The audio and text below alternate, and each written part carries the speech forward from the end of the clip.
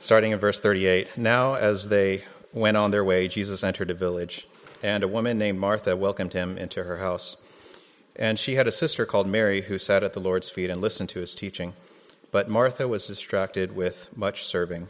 And she went up to him and said, "Lord, do you not care that my sister has left me to serve alone? Tell her then to help me." But the Lord answered her, "Martha, Martha, you are anxious and troubled about many things, but one thing is necessary. Mary has chosen the good portion, which will not be taken away from her." Good evening. Welcome to Regeneration. My name is Albert. So here we are in chapter 10. We're going to finish off this chapter starting in verse 38.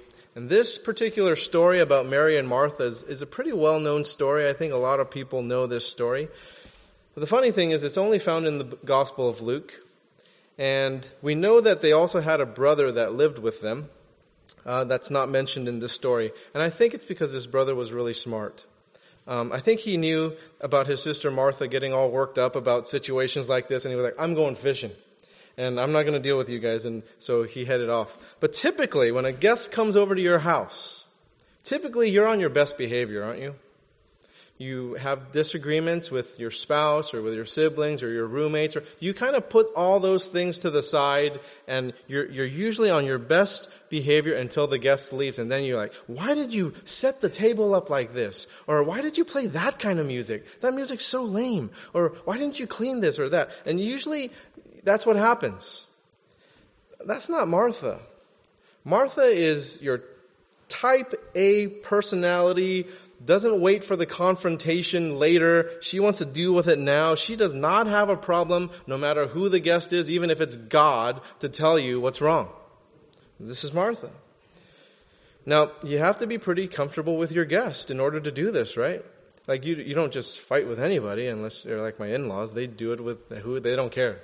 The first time I met them, they were going at it. I was like, "Oh my gosh." And my wife was like, "That's it. This guy's he's not going to date me."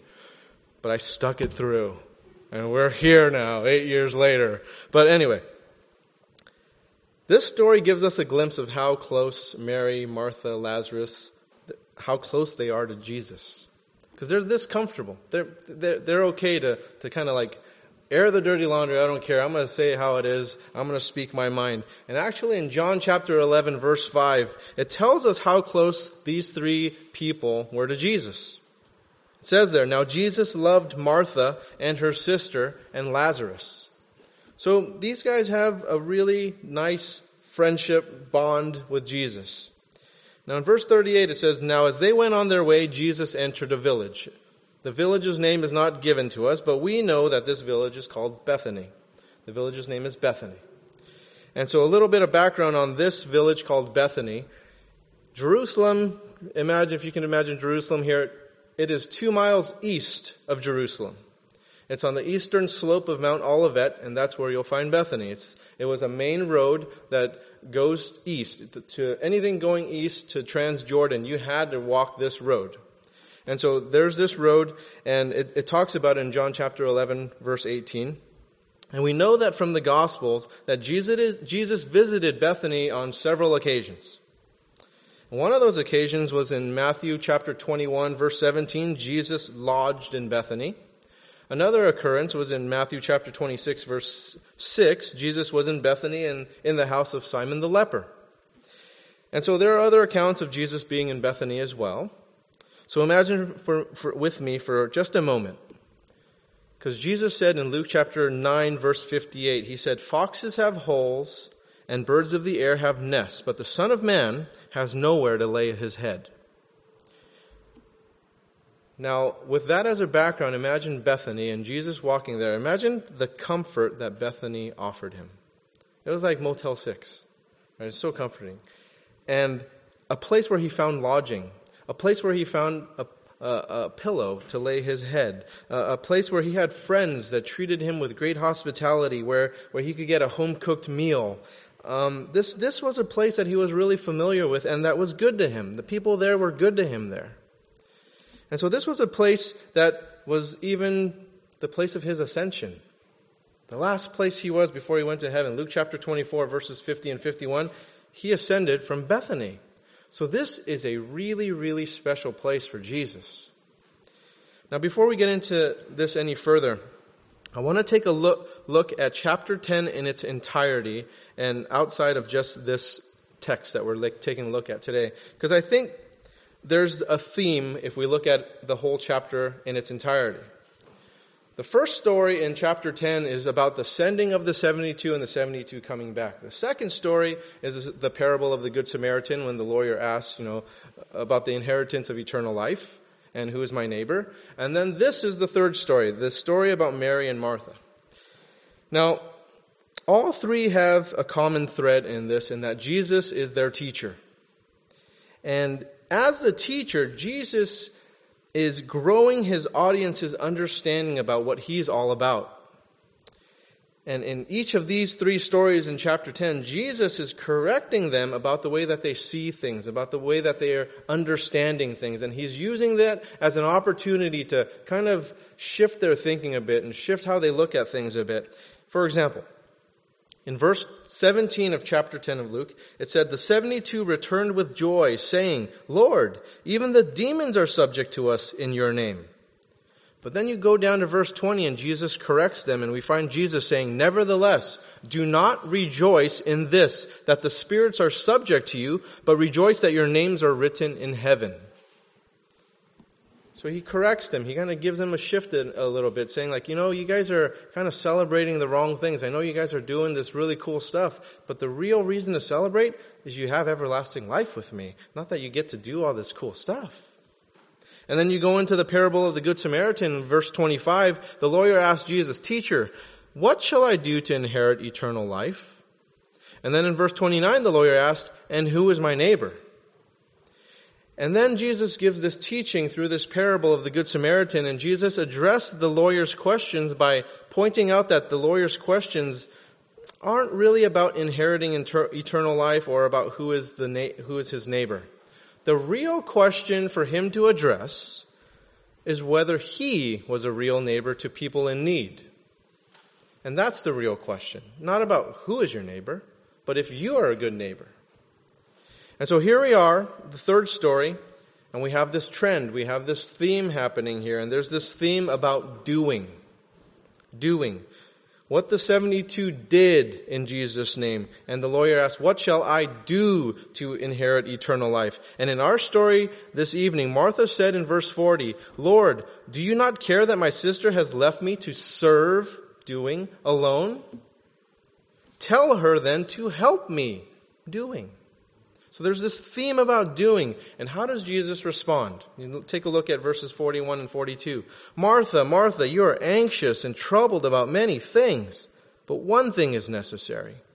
Mary has chosen the good portion, which will not be taken away from her." So in other words, Martha, you got to chill out about doing all this stuff and just take a look at being in the presence of Jesus. And so there's this theme in chapter 10, and it is to be primarily concerned with who we are, and to be secondarily concerned with what we do. To make the first things first, and first of all, what is God doing with us? And after we know that by sitting at Jesus' feet and listening to him, what are we to do with that? So it's not one or the other proposition. It's both. You're doing both. It's just that there's an order to doing things. There's a priority in doing things. And I don't think this is some duel between doing and not doing. And that it's such a black and white issue that it's just one or the other. Because I've heard this taught in this way, right? That it's all about sitting at Jesus' feet and you're too busy about doing stuff. But I don't think it's like that. I don't think it's in competition with one another. I think Jesus is pointing out priorities. These are two very important things. Listening to Jesus, sitting at his feet, and doing things. Doing ministry. Those are two important things. But the first priority is to listen to God. That's the first priority. And from that, we act upon what he tells us. Not independent of him, but with what he tells us. And what I found is that I often do before I seek what he really wants. And I actually find this passage really uncanny for me at this particular moment in my life, because I just came back from a senior pastors conference, and this is precisely something that the Holy Spirit has been convicting me of. Right? And if you have had a conversation with anybody in our ministry staff or our interns, they'll tell you how the Holy Spirit has been ministering to me in regards to this very subject, because I've had to confess to them some of these things that I just haven't been really good at.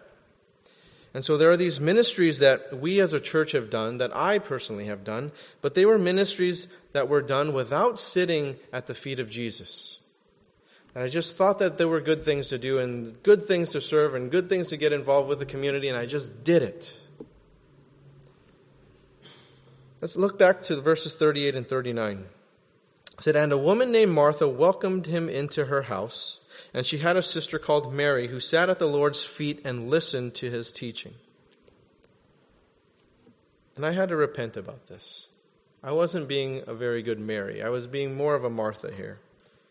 And so there are these things that I've done in Jesus' name, and there are these things that I've been focused on doing because I thought they were signs that I've inherited eternal life.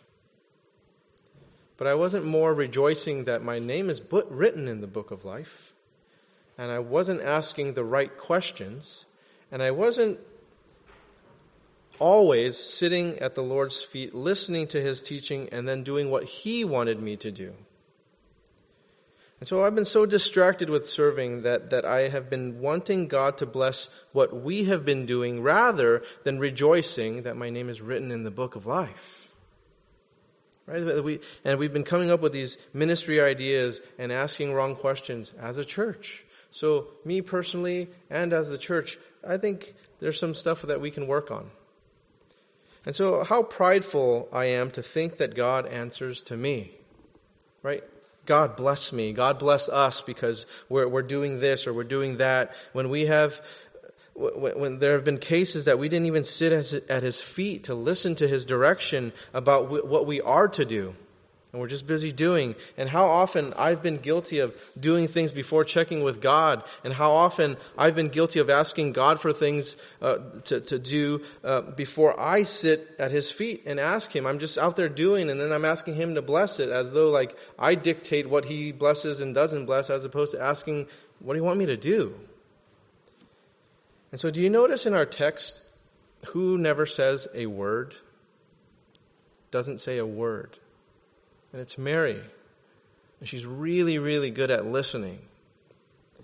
And you know, I've heard a lot of criticisms about regeneration, which I think is a really good thing. I think it helps us grow. I think the feedback helps us to learn. And one of the ones that I've recently heard is this issue about human trafficking. Right? That you know, you guys talk a lot about it, but you don't do a lot of things about it. But I've heard on other issues as well. I'm just kind of picking that one in particular up because that's kind of the hot topic, and people like talking about that. And so there are things that we have done at Regeneration, and right now is not the time for me to justify what we've done about that. Maybe I'll do that later, but not right now. And I think this is a time for us to just sit at the Lord's feet to listen to his teaching about what he thinks about this, what he desires for us to do about this, how he wants us to respond, and go from that. Not for us to just go gung-ho and just kind of trailblaze out there and just do all these different things out of our own flesh, really. You know, getting all excited and stuff. But to sit at his feet and ask him, what do you want us to do about this subject, if anything at all? Because are we going to be content with that? Because that's something that I really struggled with also with God. Because I was confronted with God in that he mentioned, if I gave you the size of the church you have now or less, would you be okay with that? And I had to be honest. And I said, no, I'm not. I want to grow a bigger church, God. And so then he pointed my children out to me. And he said, would you replace any of those kids? And I said, no way. If I made them smarter, if I made them this or that or anything more, would you trade anything? I was like, no way. Those are my kids. That's the way I want them. I don't want any difference. And he convicted me about our church, and he said, Why can't you have the same heart about the church I've given you? So I had to sit with that. And I think that's with any other ministry as well. When we get so amped up and saying, like, why aren't you guys doing this? Or why aren't you guys doing what I think you guys should be doing? We have to be content with what the Lord has given us. And we have to sit with it and pray through it and follow His direction to go do whatever we need to do next. And not just kind of like amp ourselves up and just do things out of our own flesh. And I'd love for our church to be pointed at by people shaking their heads in disbelief and asking, how in the world did they do that? And the only answer that they can point to is God. Because I think that when we do things out of our flesh, when we do things out of our own skill set and our own giftings and our own ideas, people point to us. And the glory and the honor is not given to God. It is not bigger than what we can do. Because God hasn't entered that. And so He allows us to work in our flesh. Hey, if that's what you want to do, then that's it. But that's how it's going to stay. It's just going to stay there. And I want so bad for the work of the Holy Spirit to be real and so much greater than what we can do for ourselves. Why? Because I love Oakland, and that's the only thing that's going to change Oakland.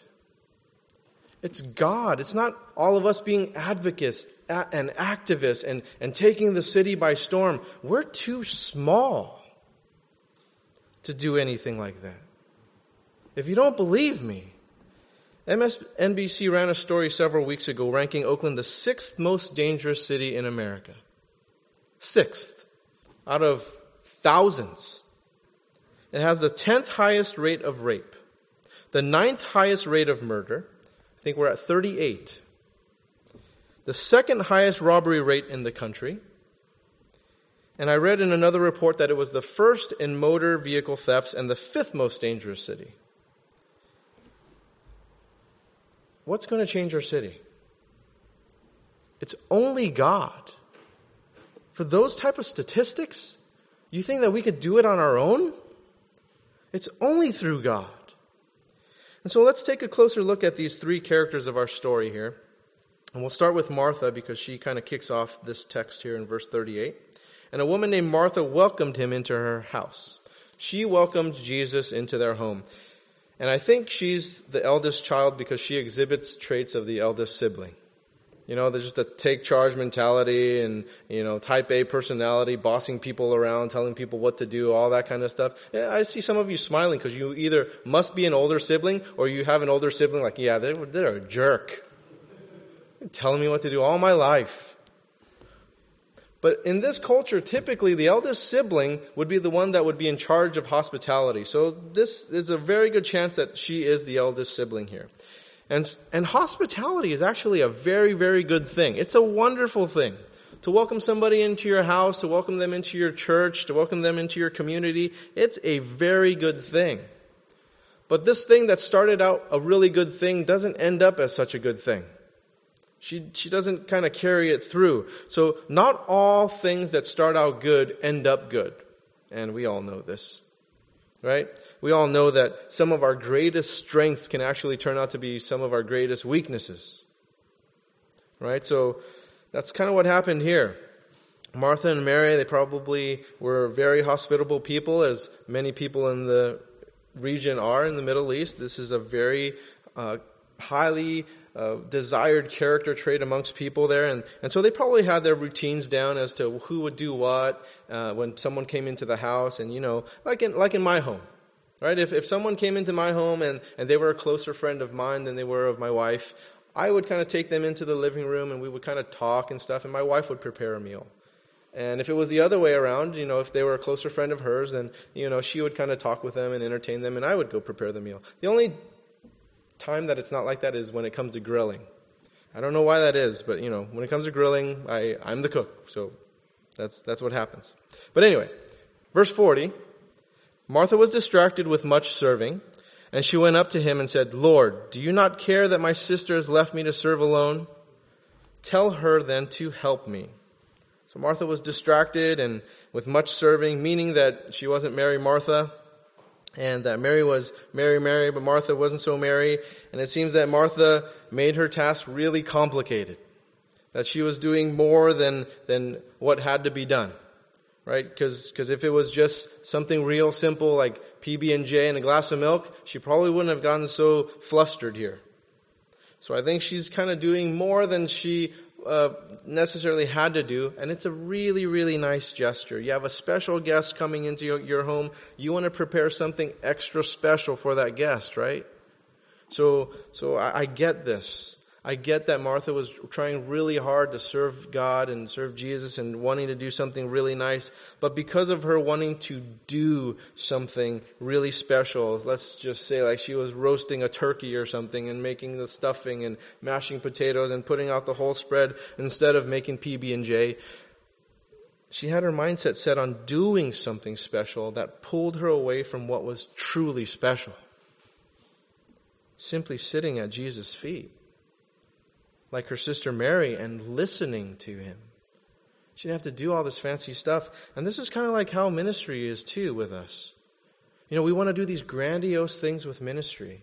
We want to do these great things with ministry. And we get busy doing all this stuff. But the thing is, did we even ask Jesus if he wanted that? Are we busy roasting turkey when he's cool with PB&J? You know, and so it's funny how we let tasks get in the way of what's truly important. And one would think that Martha was truly selfless and that she wanted to serve Jesus. She was really being selfless. And I tend to think that her act of service was selfish rather than selfless, because I think it was more for her.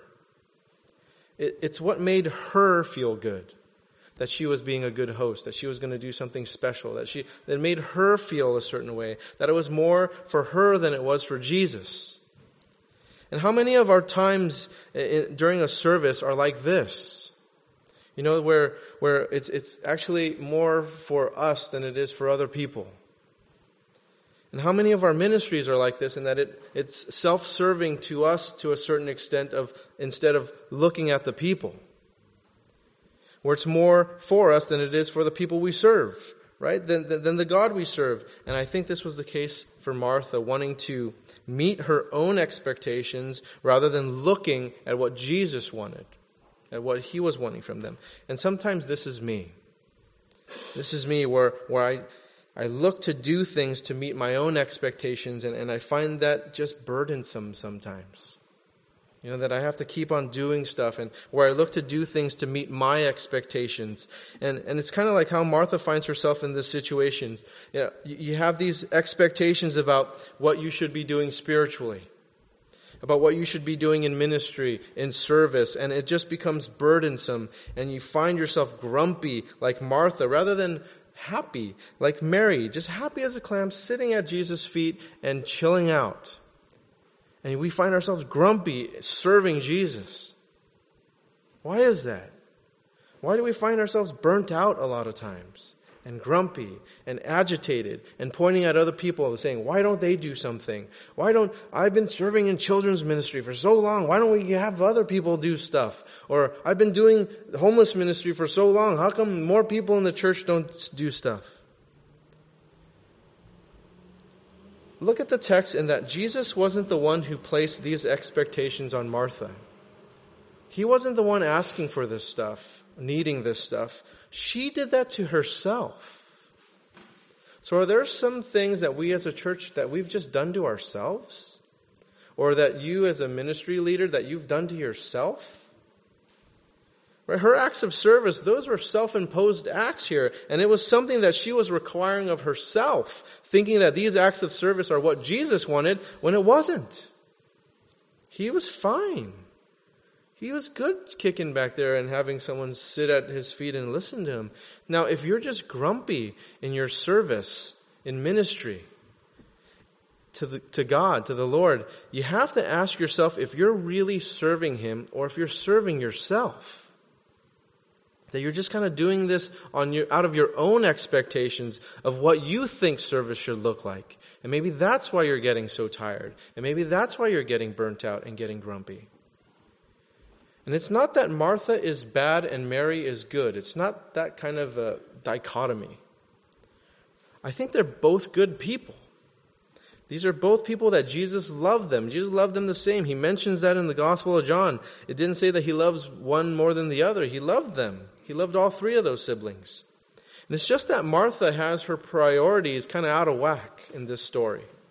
Right? They're not in the proper priority. And even though her heart behind what she was doing her heart behind it was she meant to serve. Right? She meant to serve Jesus, and she really, really wants to take care of Jesus. She wants to serve Jesus. Interesting that her priorities are still not right, though, isn't it? You would think, like, oh, she wants to serve God. That's all you need. That's not true. Verses 41 and 42. But the Lord answered her, Martha, Martha, you're anxious and you're troubled about many things, but one thing is necessary. Mary has chosen the good portion, which will not be taken away from her.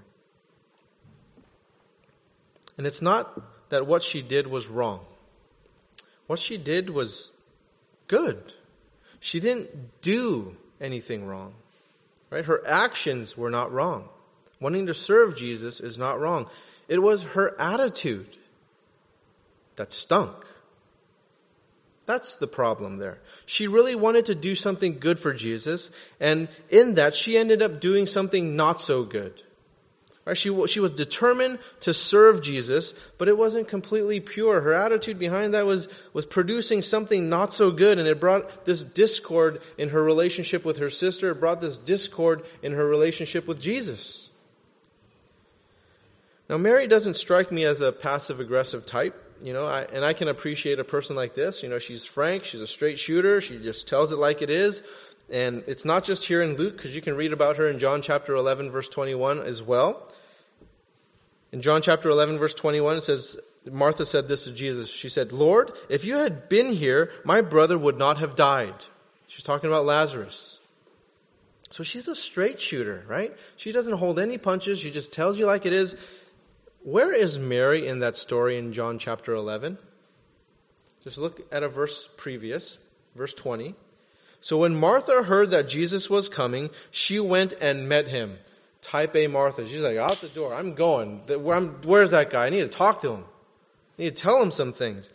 Where was Mary? But Mary remained seated in the house. Mary is really, really good at sitting. Her brother died. She's sitting. In our text here, her sister's busy serving. She's chilling, listening to Jesus. She's really good at sitting. This is not Martha at all.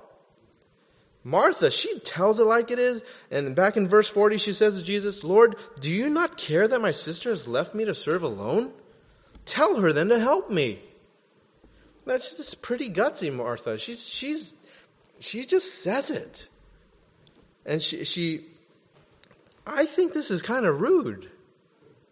I think the way she's approaching this is kind of rude. She's telling Jesus what to do. God. After asking a leading question. Did you see her leading question?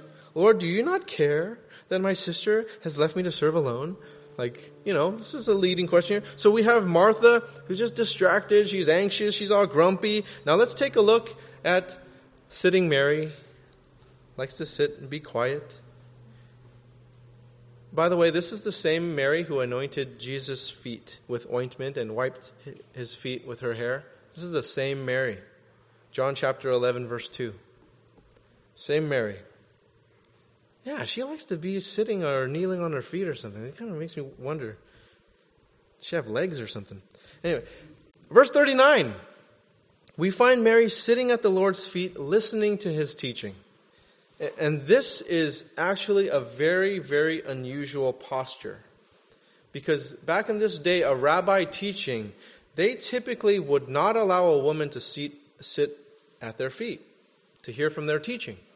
This is not something that is usual. So there was this belief by the Jews back at this time that the words of the Torah shouldn't be dispensed to women. Yet here we have Jesus teaching women, which I find this very fascinating. Women's testimonies weren't even allowed in court. Yet the Gospels, eyewitness accounts of Jesus, of his gospel, of his good news, there are tons of testimonies of women. He did not care if they were allowed in court or not, because they were just fact. It doesn't matter if your legal system says that they're allowed in court or not. This is fact. And so here he brings dignity to women. He shows them dignity. He invites them to sit at his feet to learn from him. And when Mary had the opportunity to sit at Jesus' feet to hear from him, she dropped everything. I think it's multifaceted as to the reasons why. One of them is that it's Jesus. It's God.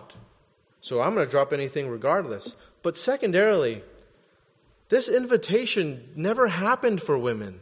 To be taught by a rabbi sitting at his feet, I want to learn. I'm hungry for this knowledge. I'm not going to do anything except sit here and learn. So this wasn't something that women got to do. And she wasn't going to let this pass her by. I'm not serving. I'm not doing anything else. He invited me to sit here and learn. That's what I'm doing.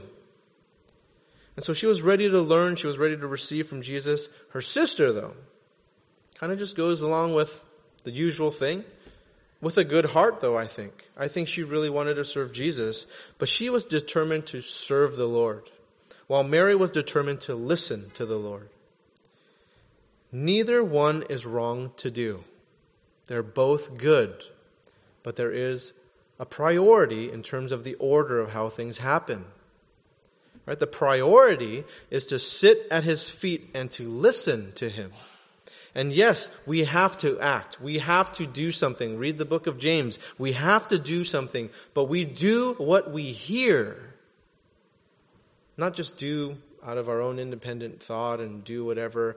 We do what we hear from him. But it's important to sit and to really listen to Jesus before we go about getting busy of doing things.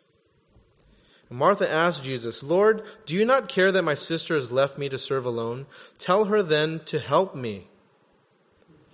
I've always wondered about if Mary would talk. And if Mary spoke, she has a very legitimate question to ask her sister and to tell Jesus. She could say, "Lord, do you not care that my sister has left you to serve you?" And tell her to listen to you. That would be a legitimate concern, right? Right? For Martha, slow down. You got to listen to Jesus. Right? And so the spirit we have behind the service, that must first be met by the spirit of hearing the voice of Jesus. Jesus said in John chapter 10, verse 27, "My sheep hear my voice, and I know them, and they follow me." So you know the order there. You get the order there? That to belong to Jesus means we hear his voice. An indication that Jesus knows us is that we follow him. We hear his voice to follow him. We don't just do something. We listen for it. We listen to it. He's our master. He's whom we listen to. It's not something that we just kind of do on our own independent thinking. That's just something that I struggle with personally. I struggle with this. Sometimes I'm really just going for things. I'm doing things. I'm wanting to stay busy and I want to serve God, and I'm thinking of all these ways to do these things. But what I really need to do is I need to seek God's voice in prayer, in meditation, in studying, in sitting, and waiting for him to direct me, as opposed to just kind of just going and doing something. And this is partially why I like listening to people preach and teach the Word of God. I really enjoy this. I like going to conferences, seminars, workshops, fellowships. I like going to other churches, hearing people preach and teach. I'm on iTunes all the time. I have a ton of tapes and CDs and all this kind of stuff. I just get a lot out of it, even when it's bad. I get a lot out of it. I'm not the type of guy that just says, like, I only listen to 5-star stuff, or I only listen to guys with a church of 10,000 and more, or whatever. I listen to a lot of stuff. Because I'm not looking for a man to speak to me. I'm looking for God to speak to me. And if those people are godly people, I'm not looking at the person behind the pulpit. I'm seeking the Holy Spirit in that. And I have to be completely honest with you. The senior pastors conference I went to and the speakers, I was bored out of my mind. I was falling asleep. I couldn't stay awake. This thing was about passion. And I was just like, no, this is not passionate at all. Like, oh, help me. But God spoke to me. God spoke to me, and it wasn't necessarily because of someone's teaching. He was speaking to me things that were just going through my mind, that I was praying about, that I was thinking about when I took long walks, and He was talking to me about these things. When I sat there, and they were talking about something totally different, but God was speaking to me about stuff. And I think that happens here too. There's a brother in the morning service, and he wrote a bunch of notes for me, and he handed it to me. And it was nothing to do with my sermon. And he was like, yeah, God was ministering to me in this way and gave it to me. And I was like, oh, you weren't listening to me. Like, I took it kind of personal. Like, oh, he's not listening to me. But I read his notes and I was like, wow, this totally ministers to me. This is cool.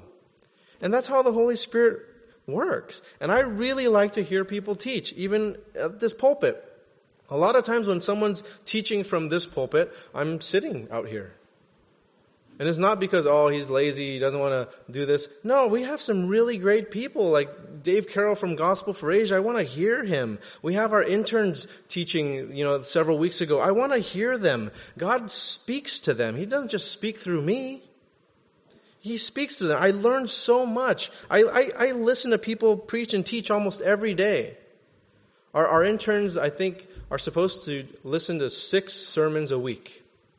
Right? So almost every day they listen to one, and then on Sunday. So virtually every day they listen to a sermon.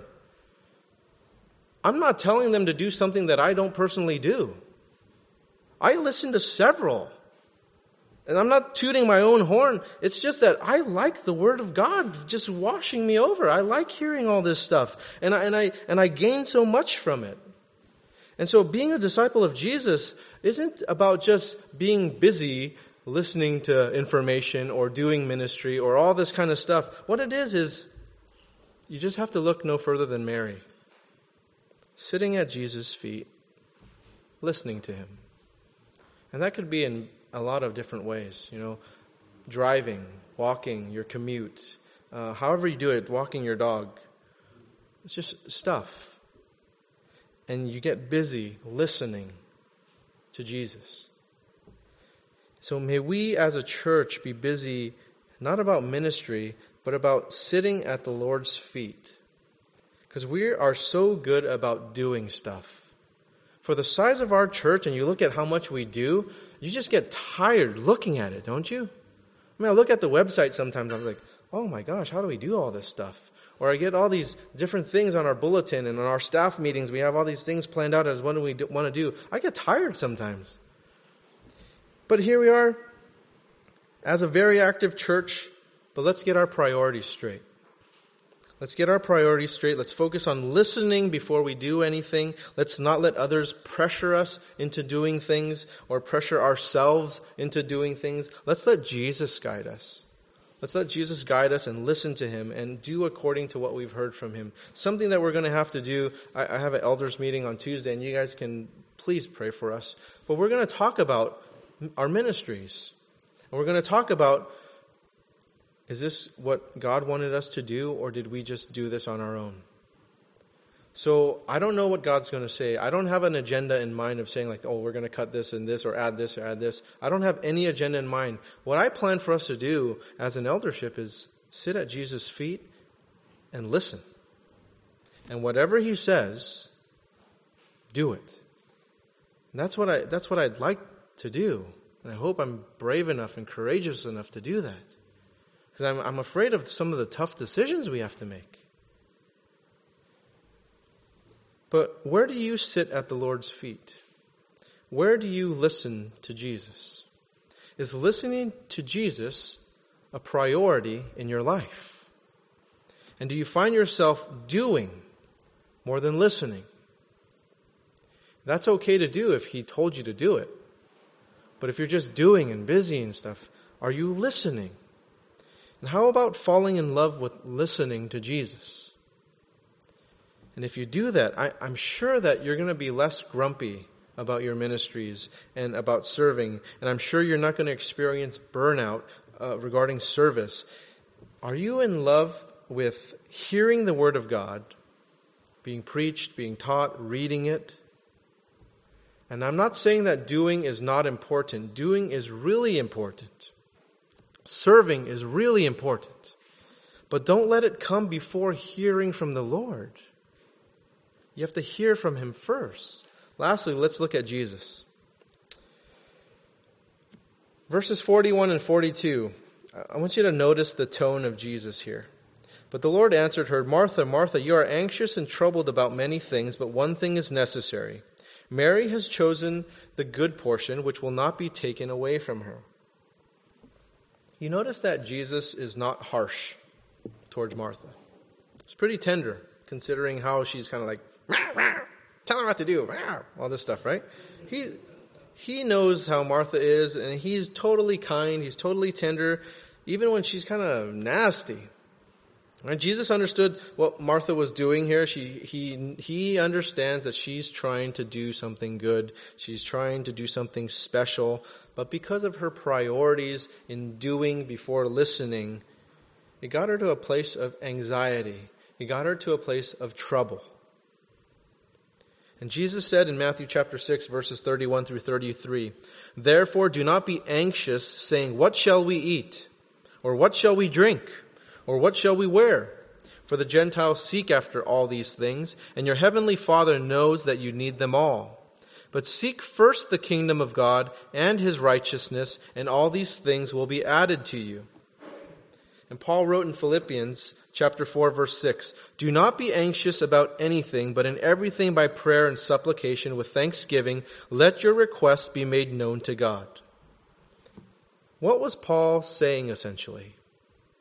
Essentially, Paul was saying, sit at the Lord's feet.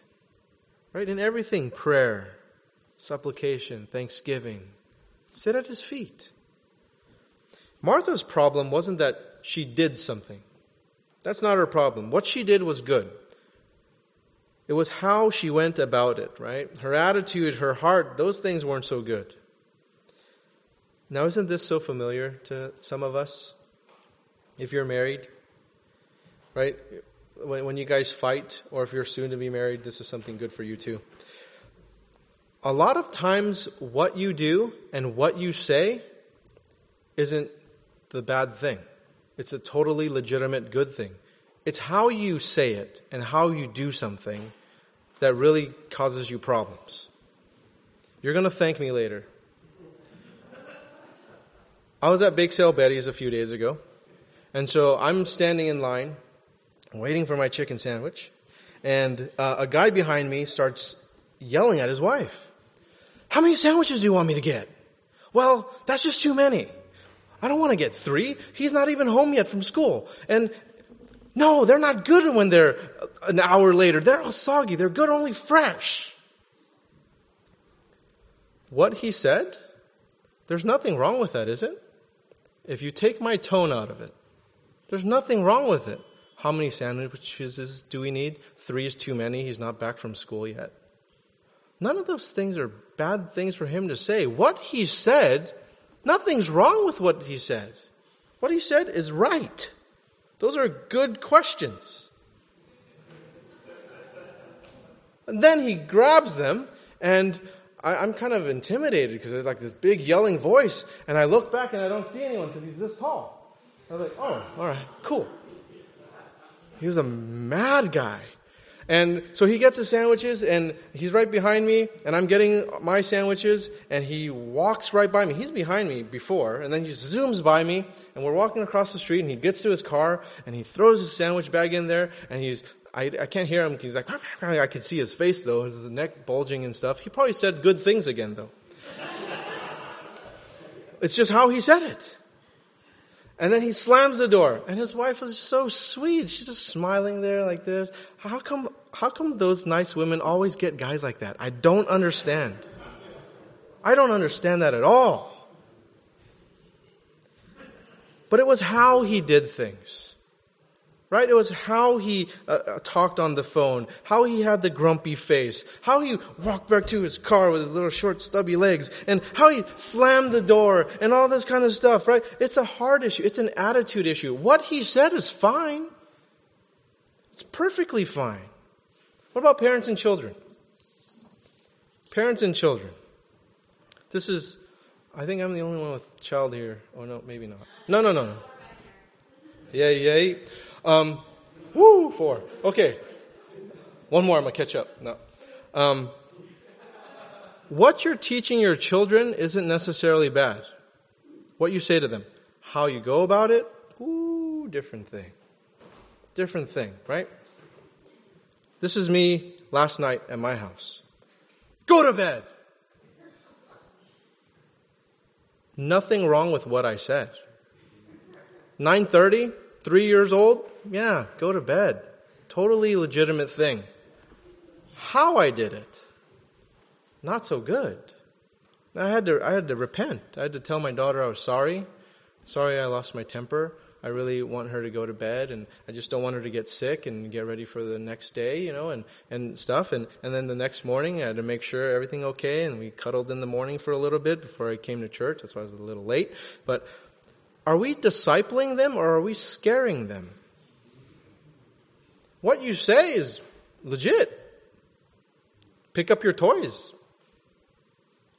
Pick up those bleep toys. Yeah. How you say things. Right? So, relationships with your friends and your family. Roommates. Relationships in the workplace. All those types of things. It's all similar. What you're saying, what you're doing in itself may not be bad. How you go about it, man, you're Martha. And so some people are busy doing things, right? But they're not as effective because they have this bad attitude. Do any of you work with people like this? They are so good at what they do, but you don't want to work with them. You're like, whoa, like, get me away. I don't want to work with that guy. And some of us might be wondering because, we know the Bible so well, or we've been a Christian a long time, and we're just wondering, why doesn't God use me? Why doesn't I have all these skills? Maybe it's your attitude. Maybe your attitude just stinks. I know people like this. I know people that know theology so well. They have PhDs and they can do things awesome in terms of teaching and stuff. But when you're around them, it's like toxic. You're like, oh, that attitude is just terrible. They just like to talk about people. And they just like to do this and do that. And then there's the other spectrum too. Right? People who are busy doing things and God's not using them. But then there's these other people here wondering why God doesn't use them. It's because you're lazy. You're not doing anything. You're just doing something that I was going to say that I shouldn't say. Around. And you're on the internet all the time. Or you're whatever, shopping. I don't know. Home network. I don't know what you're doing. You're just doing it. But you're not doing anything. And you wonder why God doesn't use you. Because you don't do anything. And you ever wonder why some people who seem to have all the talent in the world, they're stuck. They're stuck and they're wondering, why? What's going on? May I suggest that you take a look at your attitude? Take a look at how you do things. It's not because of what you're doing. You might be so talented, you might know so much, but take a look at how you do things. If you don't have people following you, maybe there's a reason. It's not because of your skill set or abilities or giftings. It's more about who you are. They don't want to follow someone like that. They don't, they just don't want to submit to somebody like that or fall into an authority figure like that, So the problem in Martha wasn't that she wasn't doing anything. She was doing something. She was doing a lot, but she was just grumpy. She's grumpy with her sister, and she thought she knew better than Jesus. And Martha thought that she knew what Jesus wanted, and she thought she knew what Jesus wanted and needed. But she was wrong. She's wrong. And how many of us are like this? Right? We think that we know what Jesus wants. We think that we know what Jesus needs. How about asking Him? Asking Him. It's the same thing like for anybody. It's Father's Day, right? How many ties does your dad have? Does he need all those ties? How about just asking him, Dad, what do you need? What do you want? And, that's what he gets. But, sometimes we're just stuck in this type of thing. Anyway, Jesus told Martha what he wanted. Verse 41, 42. But the Lord answered her, Martha, Martha, you are anxious and troubled about many things, but one thing is necessary.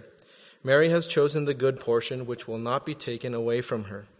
See, Martha needed to look at things differently. Martha needed to change her tone. She needed to change her attitude. She needed to take a look at things with everlasting eyes and not just the temporary service that she was going to give.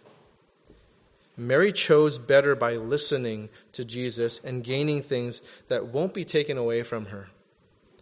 See, Jesus loves us, right? Jesus loves us. And when you're with someone you love, don't you just want to be with them?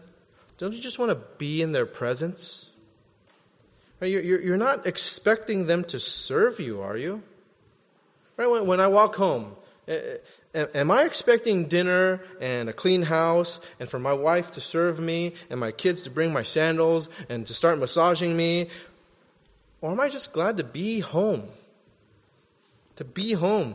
If you're expecting to be served when you get home, I think you might have marriage problems. I think. And if not, one of the spouses is harboring that inside of them and festering. And soon it's going to blow up. Just my hypothesis. Jesus loves us. The natural expression of love is to serve someone. It is. To serve someone you love. But more importantly, it's simply to be in the full presence of someone you love. Just to be there fully, that you're checked in. I know my wife loves me. I know that and I know that partly because she serves me really well. She serves me so well.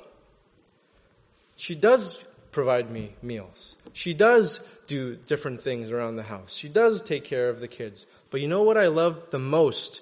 It's not what she serves or how she serves me that I love the most. What I love the most is when I walk in the door and she's in the middle of giving the kids a bath or she's preparing a meal or whatever, she drops everything and she comes to me and just gives me a hug. She just wants to be with me.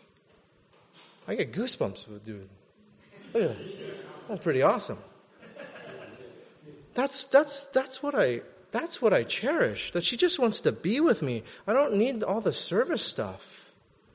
Some people get really uptight about how things are and being served and all this kind of stuff and that you have to serve each other and whatever. Man, I just want to be with her. I don't care. If we're tight together and we're connected and we love being with each other, all that other stuff about serving, that'll follow because I love her. Right? So I'll do the dishes. Doesn't bother me. I know that we're connected. I know that we're together. I know that she's when I come in that we're with each other. We're being. And so it's not to say that I don't appreciate what she does. I really do. But what I really, really like is that I know that she really loves me because she just wants to be with me. Now, before we get absorbed in our service to Jesus Christ, how about being with him first? That we just want to be with him. Because he wants a relationship with us. He wants a relationship with us that is more than service. Right? It's more than just doing things. He wants these times of intimacy with us. He wants to talk with us. He wants to teach us. Now, wouldn't it be weird if your kids just wanted to serve you all the time? For some of you, you're like, amen, yes, serve me. But all they did was chores. That's all they did. They just did chores all the time. And I know some of you parents would love that. But this would be kind of freaky Twilight Zone-ish, wouldn't it? Right? Wouldn't it be kind of cold that all they did was they just served you? Always served you, but they never wanted to be with you. So when you walked in the door, Dad's home, Mom's home, whatever, I need to go mow the lawn. Or I need to go wash the car. Or I need to go wash the dishes. Or I need to put my clothes away. And they didn't want to be with you. How would that make you feel? You walk in the door and they disperse just to serve you. But they don't want to be with you. They're just busy serving. So Martha thought she knew what Jesus wanted and needed, and she thought she knew what others should be doing. And how many people do we know like this? They like to tell you what you should be doing in certain ministries, or they know what everyone else should be doing. Your church should be doing that, or you guys should be doing this, or your church staff should be doing that, thinking that they know best. You know, we send people to different human trafficking workshops and seminars and missions and trainings, and we do a lot of stuff with that. We financially support a lot of organizations who deal with human trafficking. We partner with various organizations on this issue. We do a lot of education. We do a lot of preventative work with the kids and the youth programs that we have here. But we still hear, you guys should be doing this, you guys should be doing that, you guys aren't doing anything, blah, blah, blah. How arrogant. How arrogant. To think that you have all the answers and how God has been speaking to others on the issue, that you have more answers? It's arrogant. And Jesus is saying, you're wrong. Just sit at my feet. Stop telling people what to do. Stop being a Martha. Inquire from me as to what they should do. Be involved with them and tell them in love what they should do. He's not as concerned about what we're doing as much as how much time we're spending with him, listening to him. Right? To listen to him teach us. Who knows more than Jesus on any issue anyway? Even the human trafficking issue. For us to be sitting at his feet, and how arrogant to think that any of us would know more than Jesus and just go do something without sitting at his feet and waiting to listen from him. Jesus said in John chapter 6, verse 27, "Do not labor for the food that perishes, but for the food that endures to eternal life, which the Son of Man will give to you." See, we could do amazing things. We do amazing things. Right? We can feed a few hundred people, the homeless people, every week, breakfast, which we do. And every other Friday night, which we do. We can do that. That meal only lasts 4 to 6 hours, and that person is hungry afterward. See, our homeless ministry, they understand that. We had a meeting about this last week. We understand this. What we'd love to see is people not labor for the food that perishes, but the spiritual food that endures to eternal life. That's something that we've been praying about. That's something that we've been investing towards, and they had their Bible study today. I think they're going through the book of James. And yet there are some who are more concerned about delivering physical food, but the thing is we're not a food services agency. That's not what we are. That's Alameda County Food Bank. We are a church. We are a church. What we do is secondary to listening to God and what he wants us to do. Food service is secondary. What we do is secondary. We need to listen to God, right? We're a church. So we have to remember that we sit at Jesus' feet, we listen to him before we do anything. Otherwise, we risk operating out of our flesh, right? We risk working out of our own doing. And you look at Martha, who was really well-intentioned to serve, and she was just distracted and grumpy and anxious. And you look at Mary, who's just completely content, sitting at Jesus' feet, listening to him. And then you look at Jesus, who was so kind and so tender and understanding, looking at both of his disciples, Mary and Martha, and kind of correcting and guiding Martha. Now, how do we apply this teaching in our life? See, we have to be on alert of the dangers of living in a performance-driven Christian spiritual life. Right? That all we look at is performance. And we are a church that is really susceptible to this. This is a really big danger in our church. Why? Because Oakland, you can throw any type of resource to it and it's a problem. There's like anything. Violence, crime, education, homelessness, refugees, human trafficking, all this stuff. There's so much stuff that we can do right here. It will never end. So we're a church that's really susceptible to this, and what we have to do is we have to press the pause button, sit down, talk to Jesus. Because some of the things that we're doing have already fallen into this trap, I'm pretty sure. So may we come to the Lord's feet and sit with Him regarding our ministries and seek what He desires from us.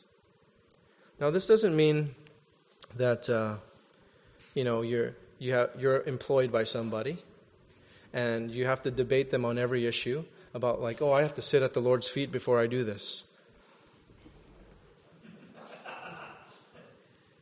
If it's your job as a Christian, do the job as a testimony to the Lord. Don't be that freaky Christian guy in your office. They're like, I got to pray about this. Listen to your boss. Right? Listen to your manager. Do as he or she is doing. It's the same thing in ministry. Not everything is a debate. Yes, if the Lord has called you to not do something, of course, don't do it. If He's called you to do something, of course, do it. But we are under authority and submission to somebody else or other people. I am in submission to our elder board. I take counsel from them. I share with them my vision. I ask them for prayer, and we all have a unity together, and then we go forward. We have a ministry staff. I'm open to discussion. I'm open to talking about stuff. But we have a vision, and that has to be carried through. And there is a certain amount of submission and authority to listen to that and to carry that through, to do as unto the Lord. Right? And it's not about us not doing anything. We are to serve. We are to do things. It's just about prioritizing the Lord's will before we go about doing things in His name. That before you go about doing stuff, to sit down at His feet and ask Him if He's truly led you that way, and not to be rogue and independent. Like if you were at this church and you just went and did something on your own and you didn't have the backing of anybody else, you're just being rogue. You're just going off and doing your own thing independent and without the buy-in of our entire body. Like, have the elders come around and pray for stuff. Talk to the staff people and talk about things and how this fits in to the overall vision of the church and stuff. Let's do things together and collaborate and stop being all this independent like hotshots or something. Let's come together in unity and do stuff together. Because does He really want us to do what we are doing? And I think if we sat at His feet and we were patient to listen to Him and glean from that, He would give other people the same ideas, the same visions, to have people come around you. If you are so tired in your ministry, wondering, how come no one comes behind this? How come I just keep doing this and nothing's happening? Maybe you haven't sat at His feet. Maybe it's something you just did on your own.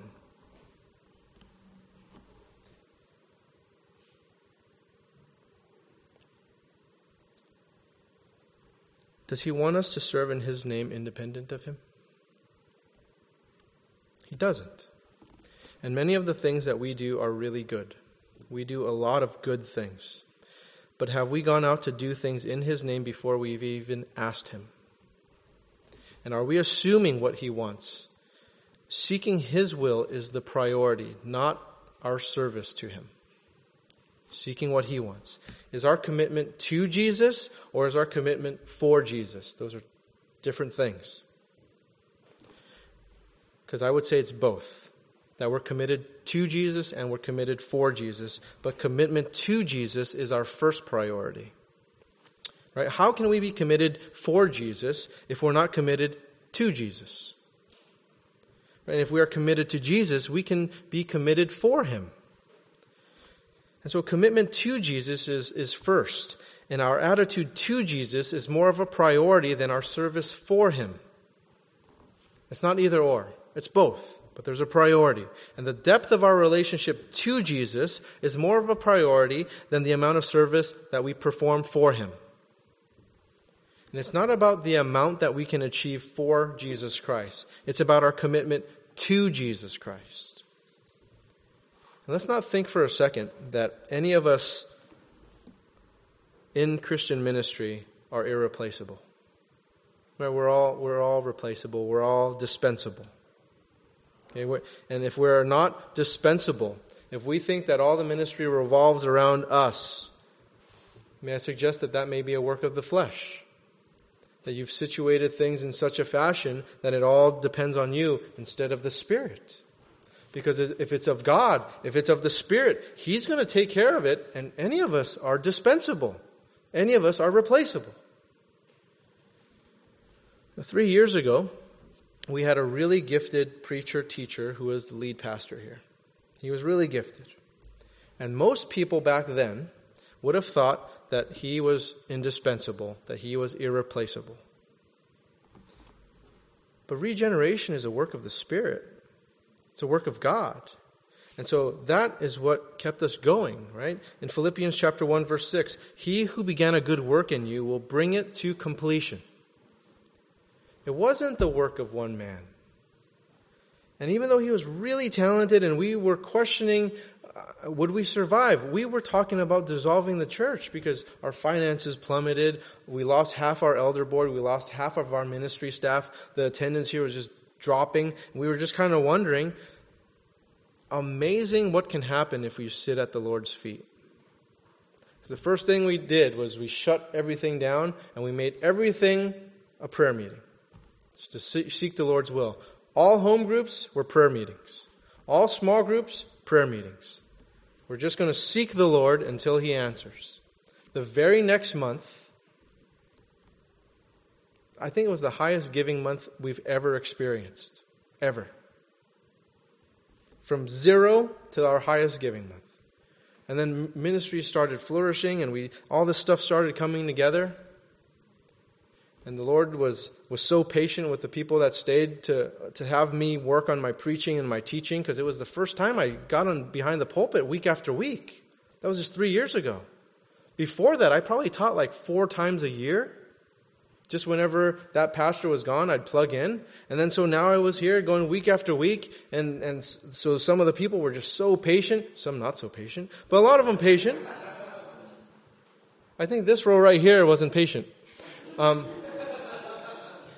But how the Lord worked in that and how He was working in me and helping me to learn how to preach and how to teach. And I'm still learning and I'm still growing. I mean, I'm relatively new. I've probably only done this 150, 200 times.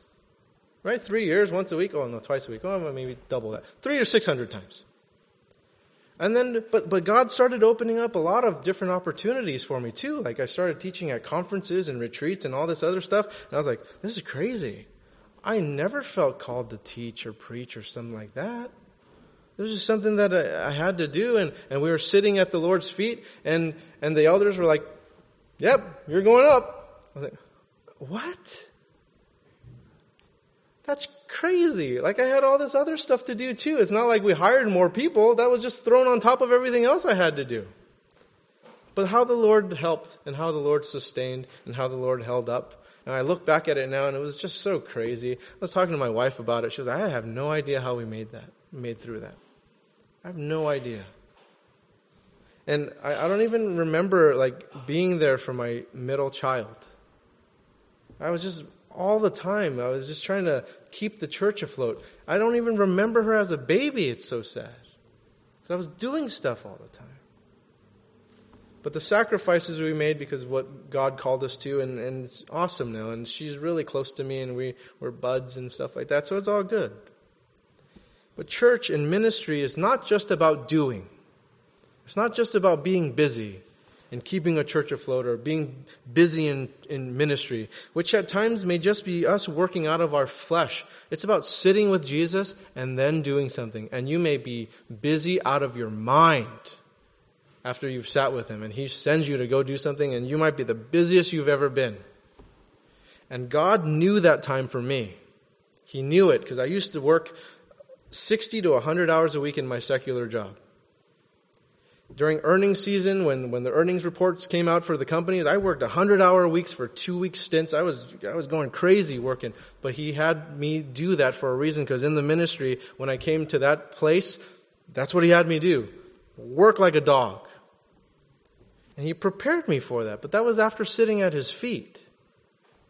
And it's about completely being sold out to Jesus. See, what we do isn't wrong. In fact, what we do might be a really, really good thing. But we need to prioritize sitting at Jesus' feet and listening to him. And that was the difference between Martha and Mary here. One prioritized listening to Jesus, while the other one prioritized working for Jesus. So may we be faithful and regularly just sitting at Jesus' feet, listening to him in expectation, listening to him in prayer and study and meditation and worship in our spiritual disciplines, submitting to him what he tells us, regardless of how hard it is. And may we not be so quick to be absent of his direction. And may we serve after we've invested time humbly sitting at his feet. Let's pray.